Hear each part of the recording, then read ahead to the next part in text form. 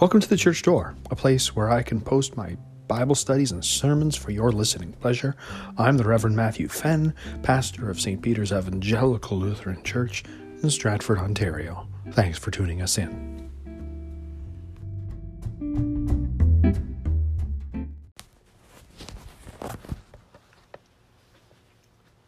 Our physical eyesight is one of the greatest gifts that God has given to us. Wouldn't you agree? Those of us who have good eyes or even decent eyes often take for granted this wonderful gift from God. Now, if you had a problem with your eyesight, where would you go? Of course, you would book an appointment with the optometrist. Once, there was a devoted Christian woman who suffered from dimming eyesight. One day, her optometrist said to her, as he was examining her, that there was nothing more that he could do for her. He expressed his sympathy for her. She was not disturbed, but told him how good the Lord had been to her and to her husband. The optometrist replied, "You have no eyesight, but you can truly see." And he spoke the truth. Spiritual sight is something far better than physical eyesight. Jesus Christ our Lord, in our gospel reading, comes across a man with congenital blindness, blind from birth. The disciples assume that something as bad as being born blind must be the result of a punishment of some sort. Either it was a punishment for this man's sins, or it was a punishment for his parents' sins. The blindness of this man, Jesus says, is not a punishment for a specific sin, but an occasion for God's work to be displayed in his life. Jesus is not saying that the man or his parents were sinless. Jesus was going to make an example out of him, to make him an object lesson. So while it's true that sin in general was the cause of this man's blindness, Jesus says God can bring good out of evil by finally sending Jesus around to heal him. But it's interesting that the religious leaders agree with the disciples' initial assessment. They state that this man's blindness proved that he was guilty of specific wickedness, both then and now. They think that it's an outrage that such a man should pretend to teach them. In their blindness, the Pharisees still refused to acknowledge that a miracle took place. The Pharisees want to drive a wedge between Jesus and God. If anything good happened, they say it's the work of God alone, and Jesus can have nothing to do with it. And in the end, Jesus declares that these Pharisees are the ones who are actually blind. Just like something can be wrong with our physical eyesight, the same can be true of our spiritual sight. In fact, every single person is born spiritually blind. What's remarkable about that is how virtually no one seems to know. Most are, in fact, quite content to live in their blindness. Some would fiercely deny that they are spiritually blind, quite like the Pharisees. But what does it mean to be spiritually blind? Blindness is one way to describe the effects of sin upon us. Just like a blind person cannot see the light of day, likewise, because of sin, we cannot see the light of God in Christ. Our blindness is not a lack of eyesight, but a lack of faith. And it isn't simply impaired vision. We are born without spiritual vision. We are completely unreceptive to God and completely self-centered. We may have 20/20 eyesight and see the world around us in technicolor, but we have no sight for the things that involve God. We are blind to God. We live as if He didn't exist or matter. We are blind to ourselves and to our own condition. We don't think we're that bad. We think that actually people are basically good. We dare to assert, I'm a good person. We don't recognize the extent to which sin has corrupted us. We've constructed a world where we will never admit that we are wrong about spiritual things. It's one thing to be genuinely mistaken and then open to new evidence, new arguments, or new insights. It's quite another thing to make a closed world, like a sealed room, into which no light or no fresh air can come out from the outside. We do not see the light of Christ shining upon us. We can't. We won't. We don't have eyes to see, and we don't want eyes to see. We are naturally unable to see the things of God. And just like a blind man cannot will his eyes to work, so we cannot, by our own reason or strength, believe in Jesus Christ our Lord or come to Him. However, notice how our gospel reading, our text, focuses around the miracle. Jesus actually healed a man with congenital blindness. How did He do it? That's the question that the Pharisees are dying to figure out. Jesus put mud on the man's eyes. He put mud on the man's eyes. In the beginning, the Lord formed the man of the dust of the ground. Here, we see an act of new creation. With mud on his eyes, Jesus sent him away to wash. And He sent him away to wash with the promise that he would see again. And the man goes and he washes the mud off of his eyes and comes back seeing. When Jesus heard that he'd been kicked out of the synagogue, He went to find the man. And for the first time, he sees Jesus. Do you believe in the Son of Man? Jesus asks. Who is He that I may believe in Him? The man says. Because seeing is not the same as believing. We can see Jesus, but that doesn't mean we believe. And so Jesus says to him what He said to the Samaritan woman in last week's gospel reading. You have seen Him, and He is the one who is speaking to you. The man has stuck to his story. It was Jesus who opened his eyes. And now he's invited to take one further step. Jesus is not just a prophet. He's not just some unique healer. But He is the one through whom God's light, searing with truth and holiness, is coming into the darkness of this world.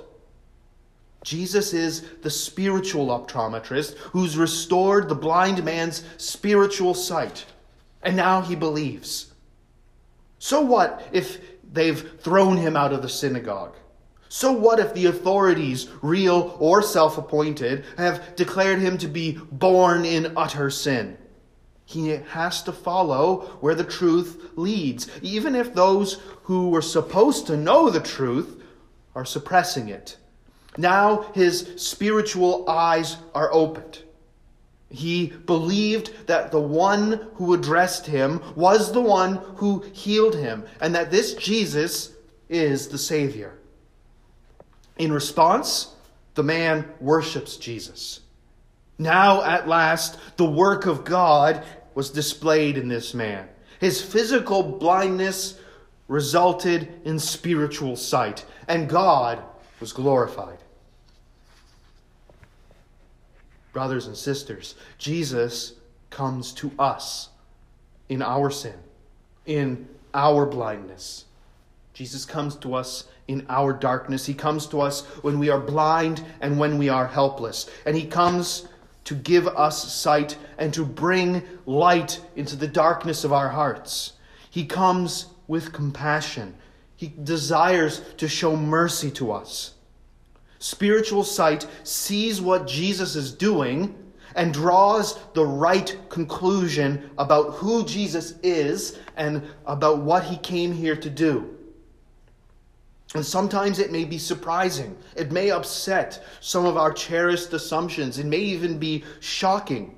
But when blind eyes are being opened, that's the only conclusion that you can draw. Jesus is doing things for which the only explanation is that God is powerfully at work. Jesus is our great physician. He's the specialist for spiritual eyesight. He gives sight to the blind, and what makes the difference is his word.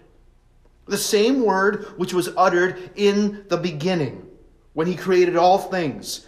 That is the same word which comes and recreates you.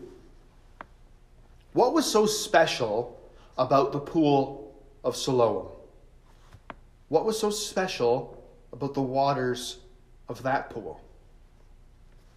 It wasn't simple water, no, but it was water combined with the word of Jesus.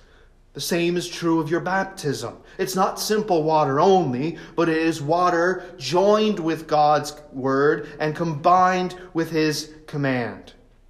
By the word, the blind see, the deaf hear, the lame walk, the poor hear good news, the dead are raised, and sinners are justified for Jesus' sake.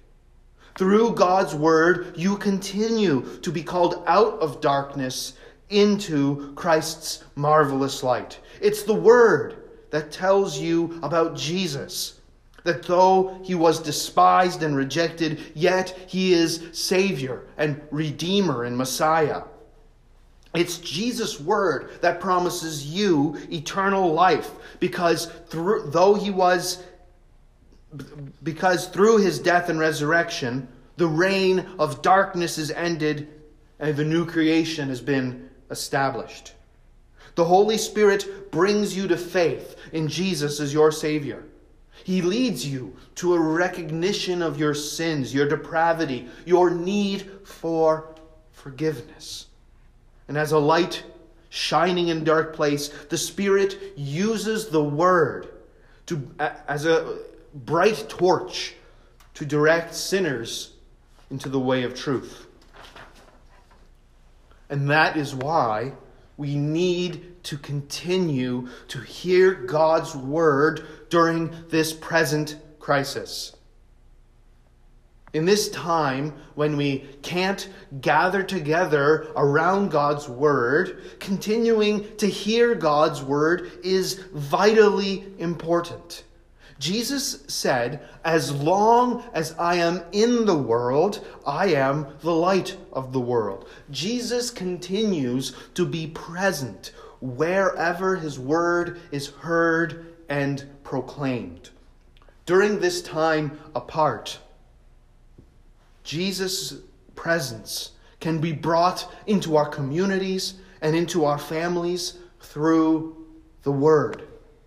Think for a second of the hope and the joy that the blind man received when he received his physical sight and when he received faith. That same joy, hope, and faith, the same joy, hope, and faith comes through the work of Jesus' word. In the darkness of this world, in the darkness of our hearts, the only thing that will bring light, the light of God's grace, and give us sight, give sight to the blind, is God's word. In this time apart, let God's word shine in your life, in the life of your families, in the life of your friends. Read your Bible. pray. Share the word any way you can. Take extra time with your family and share the illumination provided to you by God's word. As St. Paul says in our epistle lesson, we are no longer darkness, but light. The light of God's word should serve to direct our every word and thought and deed. God's word is our standard. Christians model their lives by it. Just like the morning sun dispels the darkness of night, so the Son of God, through the light of his word, helps us to discern between what pleases the Lord and what's a fruit of darkness. And now we are called to walk as children of the light. In order to see Jesus, you must become blind. Blind to any notion that you can see God with your own reason, merits, or works. That's the paradox of faith. Before you can know anything about God, you must recognize that you know nothing about God. Before you can see, you must recognize that you are blind to the light that shines upon you. You will see by hearing.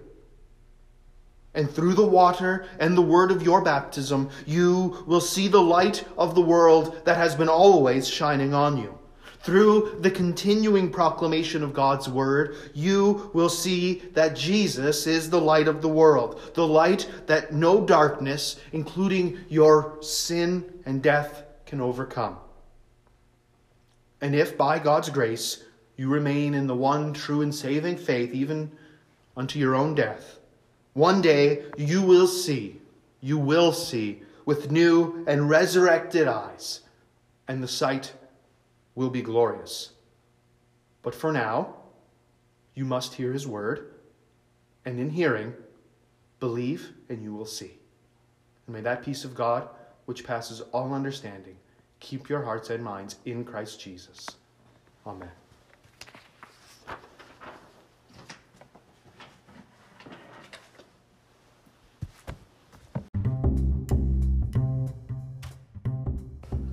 You've been listening to The Church Door.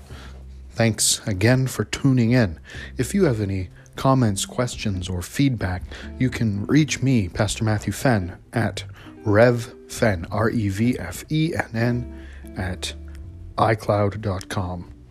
Look forward to having you with us again next time.